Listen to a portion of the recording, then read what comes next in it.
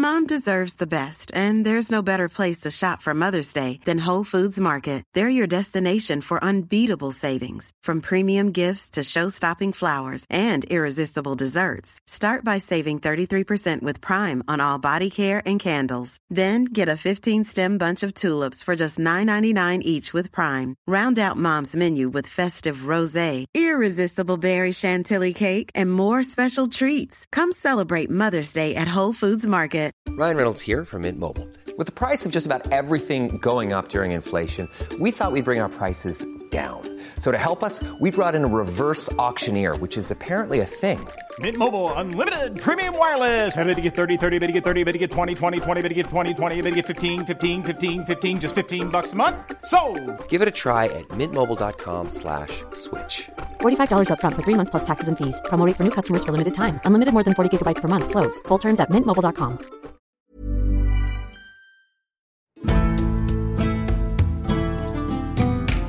Welcome to this very special episode of Gone Medieval. I'm Matt Lewis. Ladies and gentlemen, it is my immense pleasure to introduce you to the new co-host of Gone Medieval. She's no stranger to this podcast or to the History Hit family. If you're a History Hit TV subscriber, you'll have seen some of her amazing documentaries. And if you're not, stay behind after class to explain yourself. She's been going medieval for a while, and now she's here. She's gone medieval. A huge welcome to Gone Medieval to Dr. Eleanor Janega. Hi, Matt. I'm laughing too hard already, so I think that's a great sign of things to come. Absolutely. So we thought we'd use this episode to let you all get to know Eleanor a little bit better and to learn a bit about what to expect from her and her episodes. So we're going to start off with some quick fire questions. We haven't got any dramatic mastermind music, but we'll just pretend there's some going on in the background. So if you're ready, yes, Eleanor. Born ready. 1066. Are you Harold G, Harold H, or William? I'm Harold H. First of all, my man had an invitation. He was supposed to be here. Now, was that invitation by someone's hater brother? Yes, but it was there nonetheless. Also, I think that it's just a fun alternative history. Like, what if the Viking Age had continued? So I'm Harold H all the way. He is just a massive dude. I mean, apart from dying at Stamford Bridge, before that, he's a legend. Kind of shocking to me that he died at Stamford Bridge. All indications would be that he would make it through. So that's one of those ones where I would always love to know exactly what happened. But hey-ho. Yeah, I kind of imagine it's pretty shocking to Harold H as well. Harold G, sorry. To Harold G, I meant. It's obviously pretty shocking to Harold H, but I imagine Harold Godwinson being a bit like, did I just kill a massive Viking? It's such a, what might have been kind of moment. What if our language had developed in a completely different direction? I'll always mourn him. Always going to mourn Harold H on this one, yeah. The Anarchy. Team Stephen or Team Matilda? Oh, this is not even hard. This is Matilda. All day, every day. Now, come on. First of all, her dad named her as his heir. Done. All those haters swore allegiance to her. So you're just going back on your own word. Bit odd. I also don't think that it's a great precedent to let the church make claims about who gets to be king. I think that's a real dangerous one if you're out here trying to say, oh, I've got royal authority. The Holy Roman emperors spend centuries trying to fight the idea that it's the church that gets to decide who rules things. And England's like, yeah, can you make a difficult call for me? So I don't like that. I also don't like establishing the idea that it's always going to have to be men that inherit. That's necessarily bad. I also think she was much smarter than Stephen and had better experience for the role. So this is just like one of those times when she's the connoisseur's choice, but haters weren't ready for this level of expertise. So it's got to be Matilda. Got to be Matilda. Easy. I'm going to slightly jump in on Stephen's side a little bit. When he took the throne, all he did was exactly what Matilda's dad had done. He overrode the line of succession to take it for himself. And I'd also say that I found Stephen to be one of those people who was possibly just too nice to be a good medieval king. He seems to me like actually quite a good bloke. Yeah, I mean, the thing is, he could have been worse, certainly, which is kind of the highest praise that anyone can have for a medieval king, I think. Because they're all like monsters, aren't they? I just really am a huge fan of Matilda's work in the Holy Roman Empire and things. I'm such a Holy Roman Empire girl. And I find her so impressive on all those counts. So, I mean, it is true. We're coming out of this period when it is a bit of a free-for-all. In terms of, I mean, the fact that the English throne is a bit of a free-for-all, that's just the story of medieval England, I think. But hey-ho, one way or another, I think that it is interesting to see someone really attempt to put a stop to that and then the anarchy occurring. Now, on the other hand, I just like the anarchy too. So it's a difficult one for me to say. I mean, the anarchy is the ultimate name for a civil war as well. I mean, you get the flowery little Wars of the Roses later, and then by the 17th century, because we're at the medieval period, they have no imagination. They just call it the Civil War. The anarchy is a proper name for a civil war. Absolutely. And although ironically, I think it was probably being administered as a country better than possibly in the Wars of the Roses and certainly in the Civil War. I mean, both Stephen and Matilda, in order to establish themselves as rightful rulers, are like, here's my counselor of the exchequer. Here's my court. This is our petitions process. And so I think it's really ironic that the really cool name that indicates that everything is all up in the air is actually anything but on the ground, isn't it? So yeah, I've written before that, I don't think the anarchy was anarchic at all, because you get David coming down from Scotland as well, and so the north of England is pretty much under Scots command, but is also really well administered. So you don't have anarchy. What you have is kind of three separate blocks of well administered power. And give me that any day. That is much better than, I don't know, just getting bled dry because two cadet branches of a family are fighting. For me, it's one of these interesting things because I'm always going to go Team Matilda, knee-jerk reaction, but I just think that the country was actually getting run pretty well. That's just how I feel about it. So apart from a bit of scrapping around the edges. Well, yeah, quite. Yeah.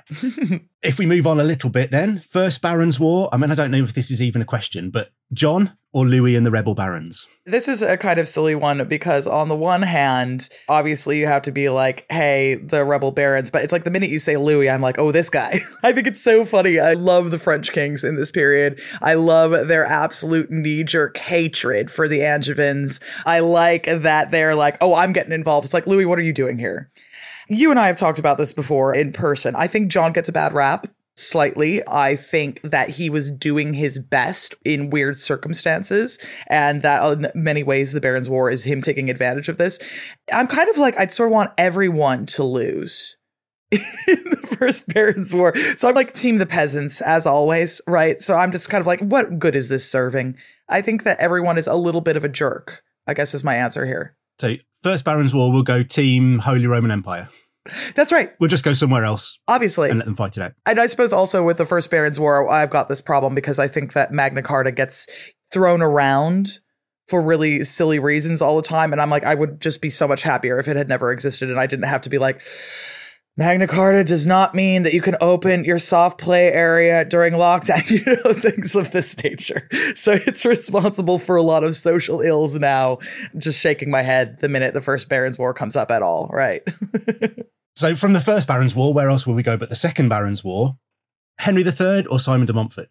I'm going Henry III because I have a personal dislike of Simon de Montfort, and I don't like the way that he weaponized anti-Semitism so intensely against Jewish communities in order to get what he wanted and also kind of stymie the flow of money being lent around. Now, to be clear, almost every medieval Christian is anti-Semitic, which is awful. But, you don't go around weaponizing it. So I've got like a very niche beef with Simon de Montfort, where I can't let him pressing the little Hugh of Lincoln sainthood stories go unanswered. It just always sticks in my craw the wrong way. So I'm going Henry III for that reason. Also, I wouldn't want Eleanor of Aquitaine looking down on me and hearing that I was dissing her grandson.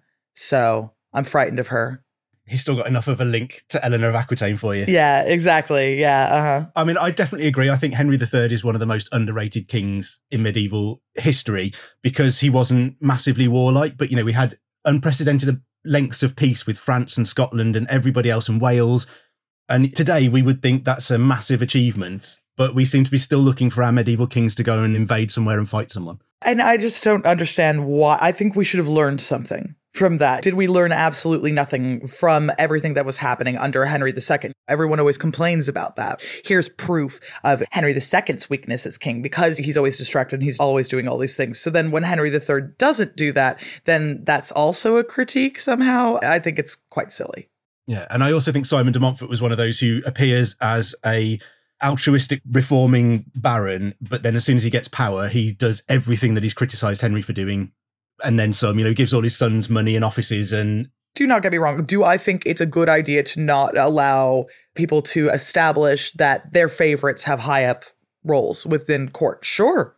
Yes. Absolutely. But I suppose my other critique of it is like, so you're going to have a council of barons. Well, guess what? I don't like barons either.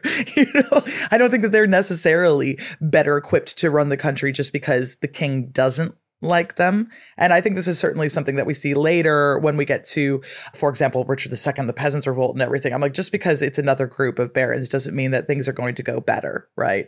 100 Years' War, England or France? Oh, so I feel a complex type of way about this because I feel that England is technically right. Because again, I do believe that you should be able to inherit through the women's line. And I think it's very funny how France is like, no, for the first time ever. But on the other hand, I do think that England doesn't really have any business ruling France, which is probably a very modern kind of conceit, right? We've only just begun to think of ourselves as English here or whatever. You know, they're pouncing around speaking French with the best of them. They're Norman in very many ways, obviously. But I think that especially by the end, when it's been 120 some years and these guys are over here in your backyard again, it's very difficult to feel any kind of justification can be made really for this. So the answer is yes. If the English had managed to put it to bed at the beginning of the war, I would have been like, hey, that's fine. Yep, great, done.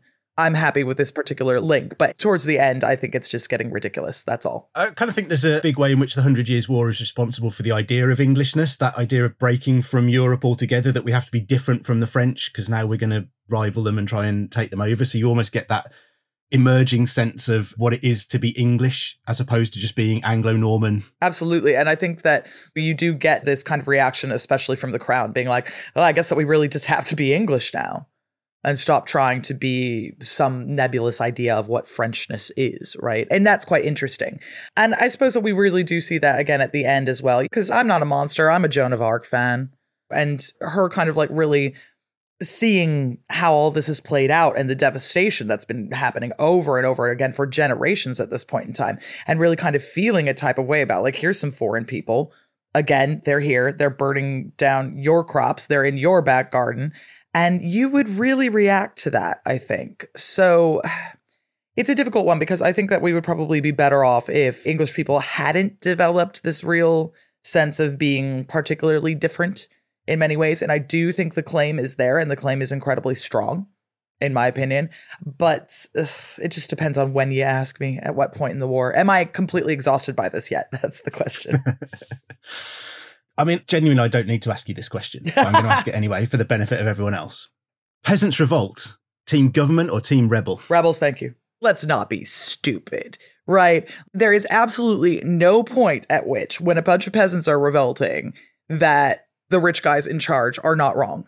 They are wrong every single time. It's immoral. These people are kept in absolutely degrading and grinding poverty for no good reason at all whatsoever, other than to prop up a bunch of people who've never done a day's work in their life. The poll taxes are absolutely abominable. Every single act to say that wages can't rise, disgusting. Yeah, you know what? There are more rich guys where that came from. Kill a couple of them. Have a nice time. Burn down the Savoy. I love to see it. Wat Tyler, yes. Tell them all, baby. I'd be out there on Blackheath camping out along with them. What can I say? It's just a clear-cut, morally right and wrong, not even slightly ambiguous Team Rebels. That's it.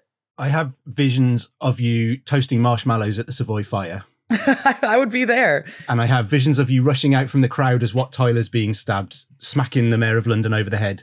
I was having a breakfast out in front of the plaque to the Peasants' Revolt yesterday out on Smithfield. And just once again thinking about it, it's one of these real moments where we had a real opportunity here. And it's a shame. It's a shame. And just to throw it in there as well, Eleanor and I worked together on a Peasants' Revolt documentary that you will hopefully be able to see by the end of this year. Hey. In which Eleanor expands on those views that the rich people are wrong and the peasants are right in every situation. At length, yes.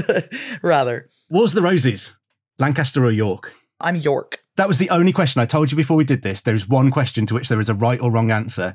This is that question, and that is the right answer. I'm sorry. I think it's really obvious that York is correct here. I think Edward IV was a pretty good king, considering. I like how he's a wife guy. Big points for being a wife guy. And now maybe messing things up. Treaty of Piquigny. Really nice bit of statecraft there. Like, yes, get the cash flowing in. Everybody liked Edward. It's confusing to me that we weren't done at this point in time. It genuinely, I don't understand why we didn't just calm down. And it's because I'm not a noble, right? So obviously, whatever. And I just think everyone would have been better off if we just said, and now we're done, right? But here we are. So Richard III is one of my real history passions, but Richard, Duke of York, his dad, is the person I describe as my history man crush. I love him. He's so cool. Okay, so Richard, Duke of York is so smart and he is so good at reading people. This is the thing that I like about him, is that he really understands what people's motivations are and is able to insert himself at every level in these really incredibly clever ways. I love this man. House of York all day long. What is Lancaster even doing here? If this was any kind of job interview to be a host of Gone Medieval, you just passed and you're hired, and we can stop there. So yeah, we are good. That's good. I was sweating it out. I was wondering if this was John or the Rebel Barons. I was wondering if that was the one. And I was like, oh, I'm going to come up with a complex. No. Okay, great. Wars of the Roses, good. Team York. All right. That was the one. Favourite medieval king of anywhere during the medieval period? I guess my question is, can I have an emperor? Yeah, absolutely. Maybe I should have gone ruler, but yeah. Yeah, I mean, he's a ruler. I think he's the king of Sicily. I really like Holy Roman Emperor Frederick II, and I like him because absolute madman he is. What's he doing?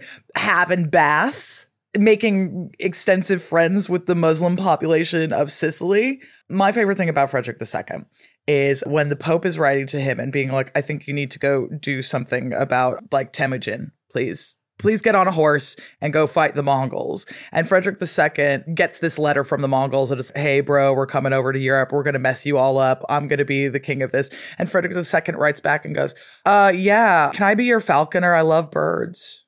He's like, I just want to be so clear. I am not doing a holy war.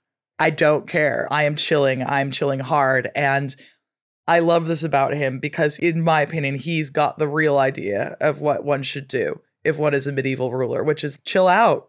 You have the best possible life. Why wouldn't you just be kicking it in Palermo? Why wouldn't you just be building a complex series of palaces?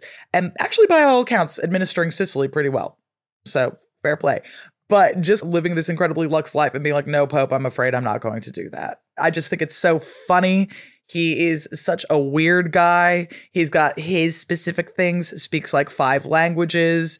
It's like whenever I see a billionaire now doing something completely incomprehensible instead of just sitting on a beach and enjoying their life, I think about Frederick II, right? Frederick II, as far as I'm concerned, he is the answer. We should all be living like that if we have unlimited resources. Fine. Thank you. So Frederick II, that's my answer. Because if I had to hang out with one, it'd be him. I don't know very much about him, but he sounds very, very interesting. He's a fun guy. He's an interesting guy. Like, obviously, he's also a monster, like every medieval ruler. Do not get me wrong. But he at least seems to have like a personal charisma and an ability to enjoy life that I really like. Perfect. So favorite medieval queen or queen consort of anywhere during the medieval period? My favorite queen is the Queen of Bohemia, Elżbieta Przemyslid, who is the mother of my second favorite ruler, the Emperor Charles IV, or King of Bohemia, Charles IV. King John the Blind of Bohemia, his father, the one that went into the Battle of Crécy blindfolded. And he's not a good guy. This man is a bad man. So they established the Luxembourg line, though, at the head of the Czech throne.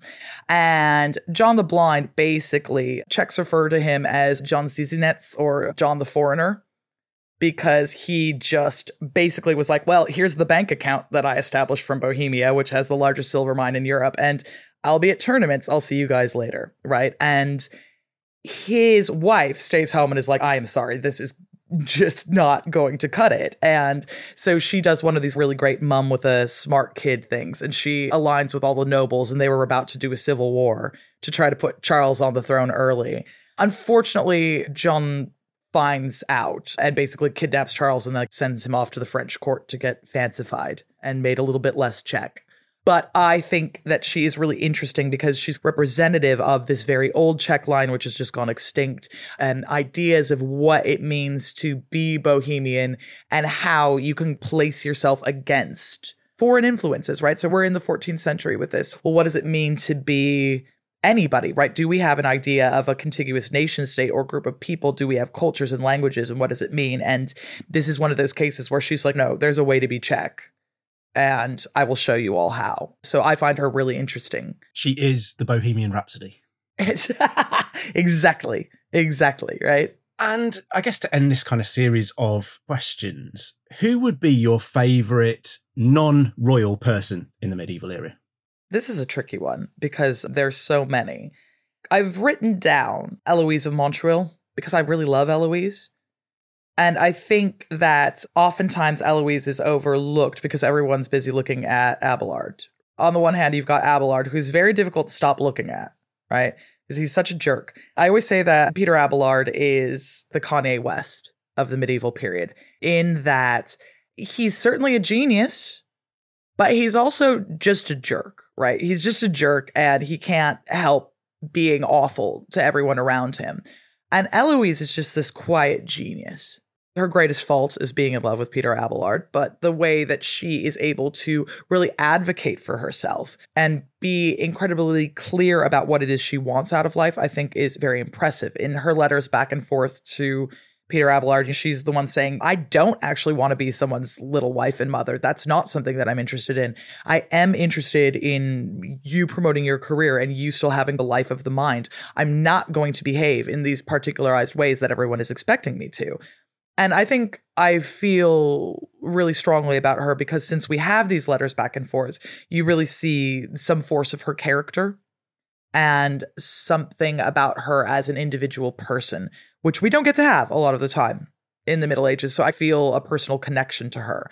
But she's just so smart. She is able to kind of steer everything to get the life that she ultimately wants by the end. And I'll forgive her for naming her son Astrolabe, which is an absolutely bonkers thing to do. It's like naming your kid Apple now or whatever. People have always been doing it, right? Yeah. It's very much a celebrity power couple of today, strange name for your child kind of thing. I know, it's so funny. A calculator. It's like calling your kid iPhone or something, isn't it? Because one of the most interesting things about Eloise is that given that we're in the 12th century, she's the one who is like, we're in love, let's get married. And she's like, no, let's not get married.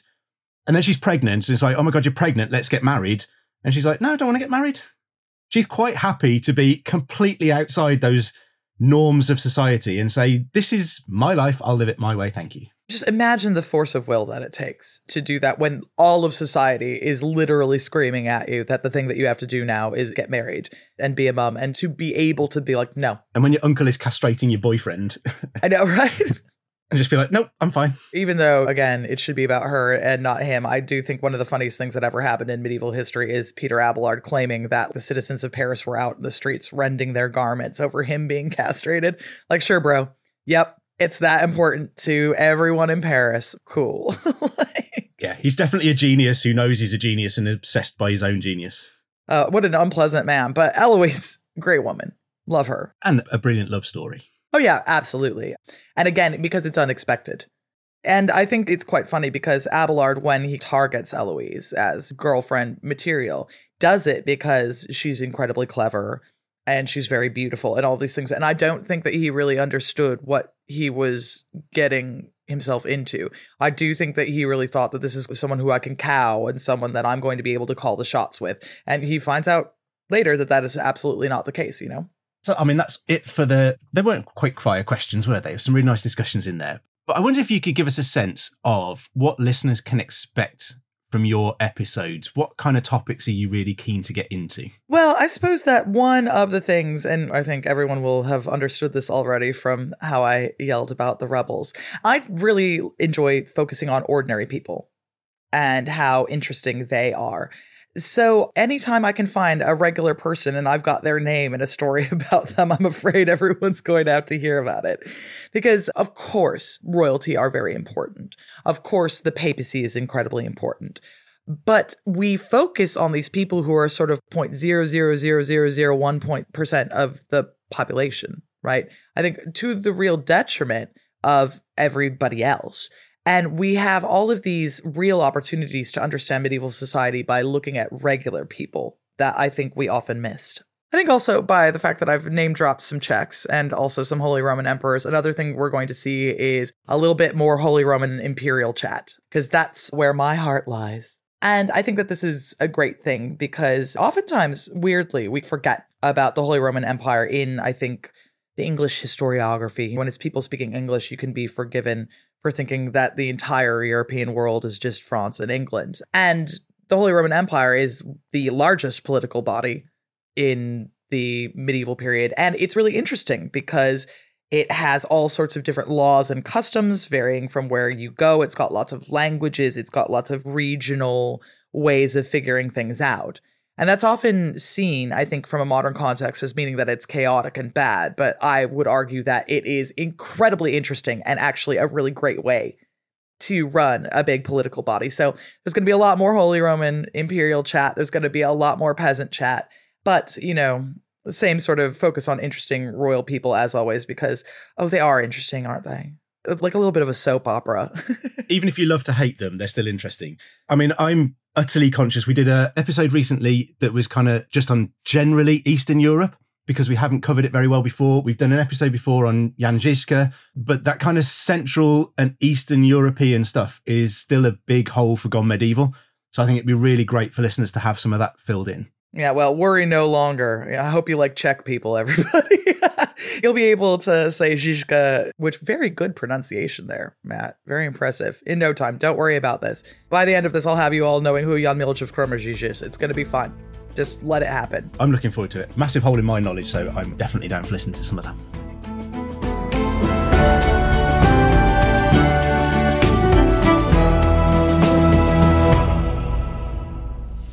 I'm Tristan Hughes, host of The Ancients from History Hit, where twice a week, every week, we delve into our ancient past. I'm joined by leading experts, academics and authors who share incredible stories from our distant history and shine a light on some of antiquity's great questions. Was the Oracle of Delphi really able to see into the future? The Oracle certainly gave many thousands these prophecies, and they were taken seriously in most cases. What can be discovered from lost civilizations? There was a lot of volcanic activity, and in one of these sites called Quiquilco actually got covered with volcanic flows. And the early archaeologists, they used dynamite, to get at this archaeology. And was King Arthur actually real?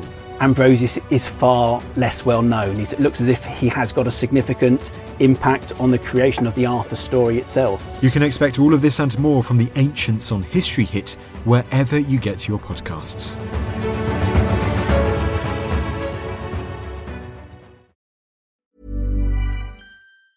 Mom deserves the best, and there's no better place to shop for Mother's Day than Whole Foods Market. They're your destination for unbeatable savings, from premium gifts to show-stopping flowers and irresistible desserts. Start by saving 33% with Prime on all body care and candles. Then get a 15-stem bunch of tulips for just $9.99 each with Prime. Round out Mom's menu with festive rosé, irresistible berry chantilly cake, and more special treats. Come celebrate Mother's Day at Whole Foods Market.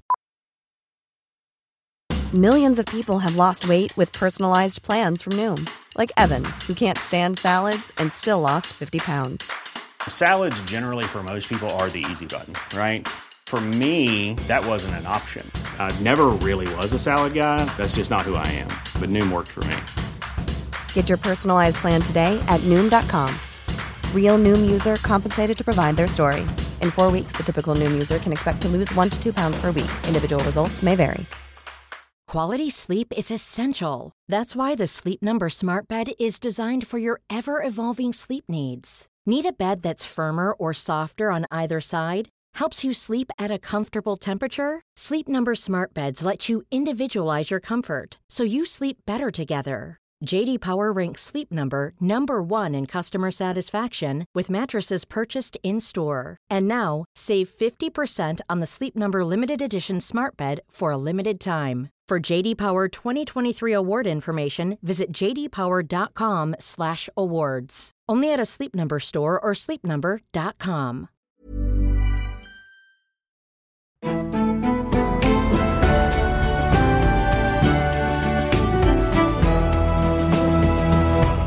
We had a little bit of a chat before this about what topic we could talk about a little bit more just to expand this. And I don't know if it's because we were sitting in a restaurant at the time and Eleanor's glass was empty, but she just said booze.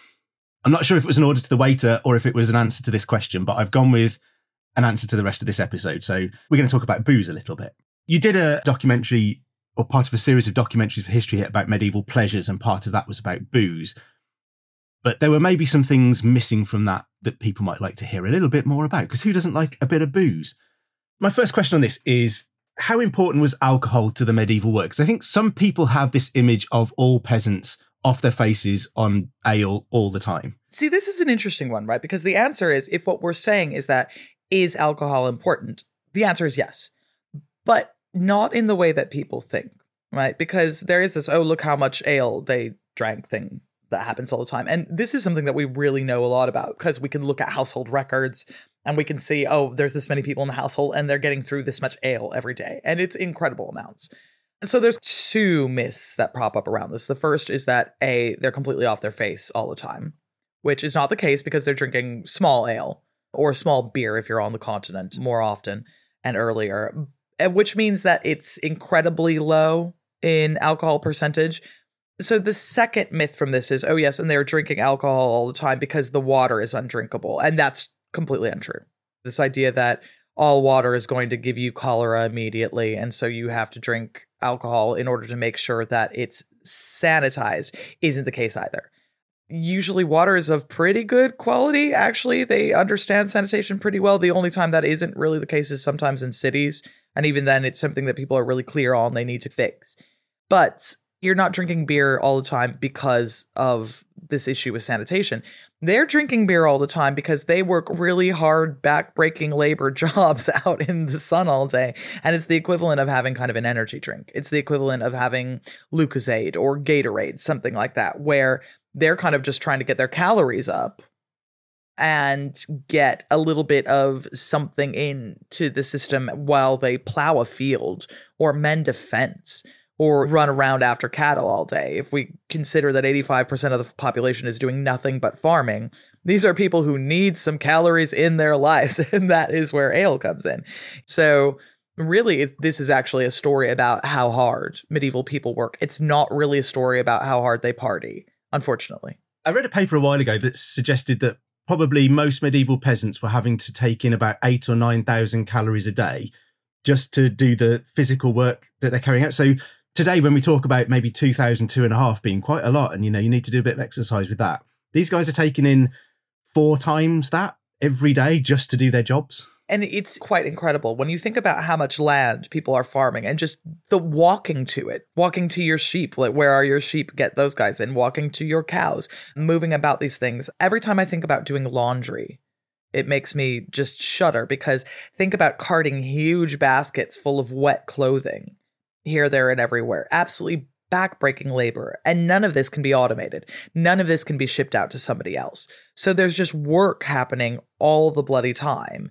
And it's a really difficult thing to imagine without having rather a lot of calories. And this is where beer comes in, because you can walk and drink small beer. You can walk and drink small ale, but you can't necessarily be sitting down to a nice bit of bread and cheese otherwise. So you mentioned it a couple of times there, that there is a difference between beer and ale. What is the difference? Hops is the answer. And I find this really interesting because hops first start getting incorporated into ale, especially in Central Europe. Now we know why you're obsessed with Central Europe. You're welcome, everybody. And it's initially done as a flavoring agent because, hops taste rather good when they're put in beer. I think most of us can agree. There are limitations to this. West Coast of America, I'm looking at you right now. This has been IPA chat. Anyway, the way that you would flavor beer in the Middle Ages, or ale more specifically, is that you would just go get whatever herbs are growing around you. So you're putting in a bit of mugwort, maybe some heather or some lavender, whatever's going on. You go, oh yeah, throw that into the mash. We're flavoring this up right now. And then somebody does that with hops one day. But it turns out that hops also is this really excellent way of preserving ale, which makes it beer. It gives it a little bit more effervescence as well as a result of it, and it lasts longer. So one difference between beer and ale is what you would make at home and be able to drink very quickly, but it's harder to sell at quantity because you need to really get through it. Beer you can make and you can rack it up for a while, and then you can sell it, and that kind of allows us to move more into commercial brewing, which is really interesting. So the difference between ale and beer is this preservation technique and this inclusion of hops. But very hilariously, here in England, there was a real resistance to the introduction of hops and changing from ale to beer. And it was seen as this kind of nefarious foreign influence in the late medieval period, kind of 15th century onward. A bit like the metric system still is now. Yeah, exactly. We don't change much, do we? It's just like always something's coming, and it's definitely degrading society. And the idea here is that they would say that like hops make people garrulous and more willing to fight, and that hops have all of these debilitating influences on people. So whereas ale is a wholesome and very natural, they use the term natural, way of making alcohol, beer and the hops are nefarious. Got to watch out for those hops. And I find that incredibly funny. Because definitely the English didn't want to fight before beer arrived, did we? Oh, no. They were just chilling out. No one ever did anything. 100 Years' War, who's she? Don't know. It is interesting because you do kind of see these same sort of knee-jerk reactions to anything new and quote-unquote foreign coming in at the time. And it's just like, man, I just want the ale to not go off so quickly. Just drink it faster.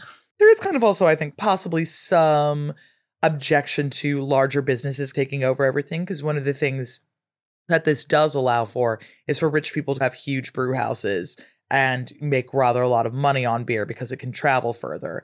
But also, say you are the peasant who's having to brew your own ale every day. This is not a hobby. This is not someone occasionally making beer in their spare time now. This is one more thing, like baking the bread and feeding the animals and milking the cows, to get through in the day. And if you can say, all right, well, I don't need to brew my own ale, that can actually be a huge boon, especially if the price isn't too high, and the prices can be lower if people are making huge quantities of beer. So that's the beer ale dichotomy, but beer doesn't come in until the later medieval period. You would expect ale most places before there. And you mentioned as well small beer and small ale. Is that just simply a lower alcohol? How do they make it lower alcohol? Do they brew it or? Yeah, bang on. This is just an alcohol content thing. And essentially what it means is that you just don't let it ferment for quite as long.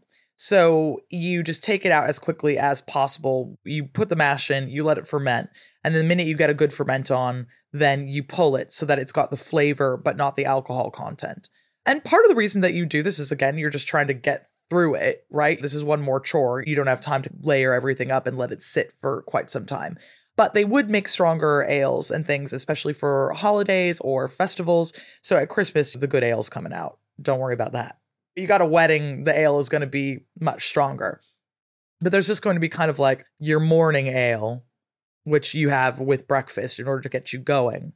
And then later in the day, when you get back in and you're completely exhausted, you might have a glass or two of the stronger stuff, which, God bless them, they really deserve it. I'll tell you what, no one's working harder than medieval peasants. And if they want an ale, give it to them. That's what I say. And where does wine sit in all of this? Is that really just for the elite? See, it really depends on what part of Europe you're in. Because here in England, the elite kind of meaning rich people. Don't worry, if you are really high up, like a Glover or something like that, you'll be drinking wine. That's fine. You can make that happen. You live in London and you're a member of a guild, you've got wine. That's fine. But because we're not really in a particularly wine-growing climate, that isn't to say that wine wasn't grown here. Wine absolutely was grown in England, but largely by the church for ceremonial purposes. It is a ranked thing. Now, in what is now Spain or what is now Italy, wine is much easier to come by, right? It's much easier to have your own vineyard. You're probably working to bring in the grape harvest. And so a part of that is that often you get some of the wine as a result, you get a share. So the way that alcohol shakes out is really different depending on what your proximity is to it. If you're living in what is now Norway and you are a peasant, you are not getting wine. One of the big criticisms that the church gets, especially later in the medieval period, is that when you get to do communion, and people do communion maybe 6 times in their life at the time, it's not a kind of everyday activity. Oftentimes, regular people aren't given the wine. They're only given the bread because the wine is for highfalutin people. And people really react to that and dislike it. But again, that's less true in Southern Europe, where wine is more common. So it really depends on where we're talking about and who we're talking about. But certainly, if you are in Northern Europe, this is something for rich people. And we really can't leave out mead. Mead is big in my house. How big was mead in the medieval world? So mead is not as big as I want it to be, is the answer. And we kind of have an outsized idea of the importance of mead, very specifically, I think, from Norse myths. And since we have all these great Norse myths that are still alive in the medieval period, one of the things that happens all the time is that the gods are constantly drinking mead, aren't they? Odin's constantly trying to, no, it's Thor, isn't it, who tries to drink the ocean through a mead cup. Someone's drinking mead, there's a drinking contest, there's mead. But the thing to remember there is that these are gods, right? And this is a story about, well, if I was a god, what would I be drinking? And the answer then is mead. And mead definitely gets around, but it's like a way, hey, we made mead kind of thing. Because think about it, again, you need a lot of excess honey. So you've got to be a real beekeeper, like not just keeping a hive because it's good for pollination and you use the honey occasionally. You need to have many hives, being very serious about beekeeping in order to have an excess to make mead. And some people do. Very obviously, it's more common in Northern Europe, less so in Southern Europe. We don't see tons of evidence for it, although it gets about. And it's an interesting one, too, because mead can mean so many different things. You can have more of a beery type mead that's lower in alcohol, that even gets a bit pétillant, gets a little fizzy, sometimes depending on how you're doing it. Or you can have mead that is a bit more like we would expect a whiskey to be, or something like that, where you can lay it down in barrels. So there's also a really wide range of what that means. And I really love mead. I've got a local mead place by near where I live in London, and I'm always in there just giving it the big one and being way too enthusiastic. And I come in and these people are just like, oh, she's back. But she's going to start saying things about medieval history at any moment. And it's true. It's true. But I think that mead is like one of these real unsung drinks. And if you have an opportunity to try it, you really should, because look at this amazing life we're living in the modern period. This is what medieval people could only dream of. They're like, you are living like an actual god. And I think that's a nice thing to think about anytime you enjoy mead. Absolutely. And I say it's big in my house. At the moment, my wife and one of my sons are currently competitively mead brewing. We've got 2 tubs of mead on the go, plopping away in the kitchen. Oh my gosh. And they're in a competition to see which one tastes the best. Oh, I love this. I'm so excited. Please report back. As soon as I sober up and I can stand again.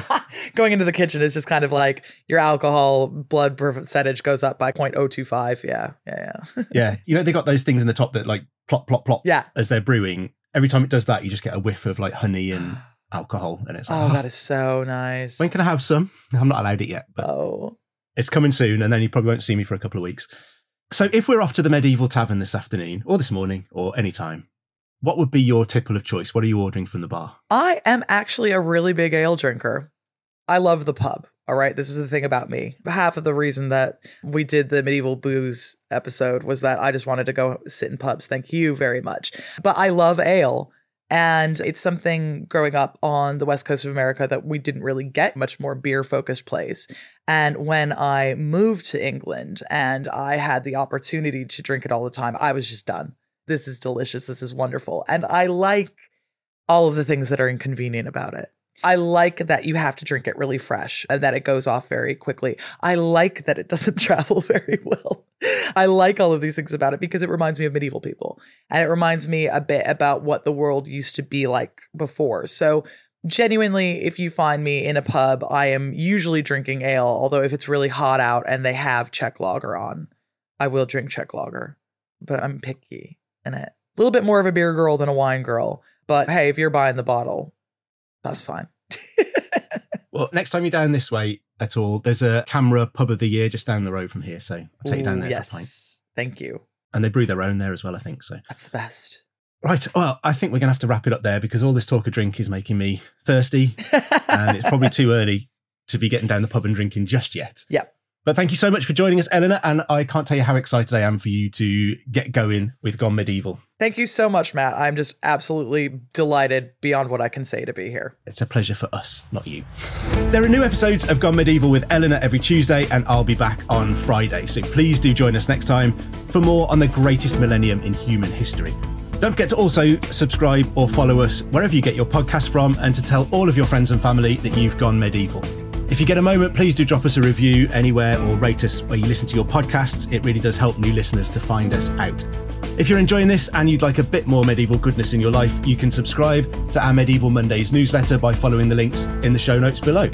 Anyway, I better let you go. We've been Matt Lewis and Eleanor Janega, your hosts, and you've just gone medieval with History Hit.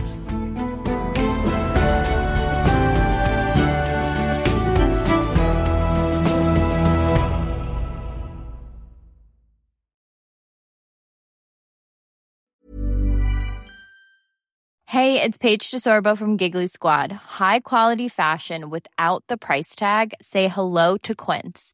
I'm snagging high-end essentials like cozy cashmere sweaters, sleek leather jackets, fine jewelry, and so much more. With Quince being 50 to 80% less than similar brands. And they partner with factories that prioritize safe, ethical, and responsible manufacturing. I love that. Luxury quality within reach. Go to quince.com/style to get free shipping and 365-day returns on your next order. Quince.com/style. When you need mealtime inspiration, it's worth shopping Kroger, where you'll find over 30,000 mouth-watering choices that excite your inner foodie. And no matter what tasty choice you make, you'll enjoy our everyday low prices, plus extra ways to save, like digital coupons worth over $600 each week. You can also save up to $1 off per gallon at the pump with fuel points. More savings and more inspiring flavors make shopping Kroger worth it every time. Kroger, fresh for everyone. Fuel restrictions apply. Thank you for listening to this episode of Gone Medieval. Please follow this show wherever you get your podcasts. It really helps us out and you'll be doing me a big favour. Don't forget you can also listen to all of these podcasts ad-free and watch hundreds of documentaries when you subscribe at historyhit.com/subscribe. As a special gift, you can also get your first 3 months for just £1 a month when you use the code MEDIEVAL at checkout.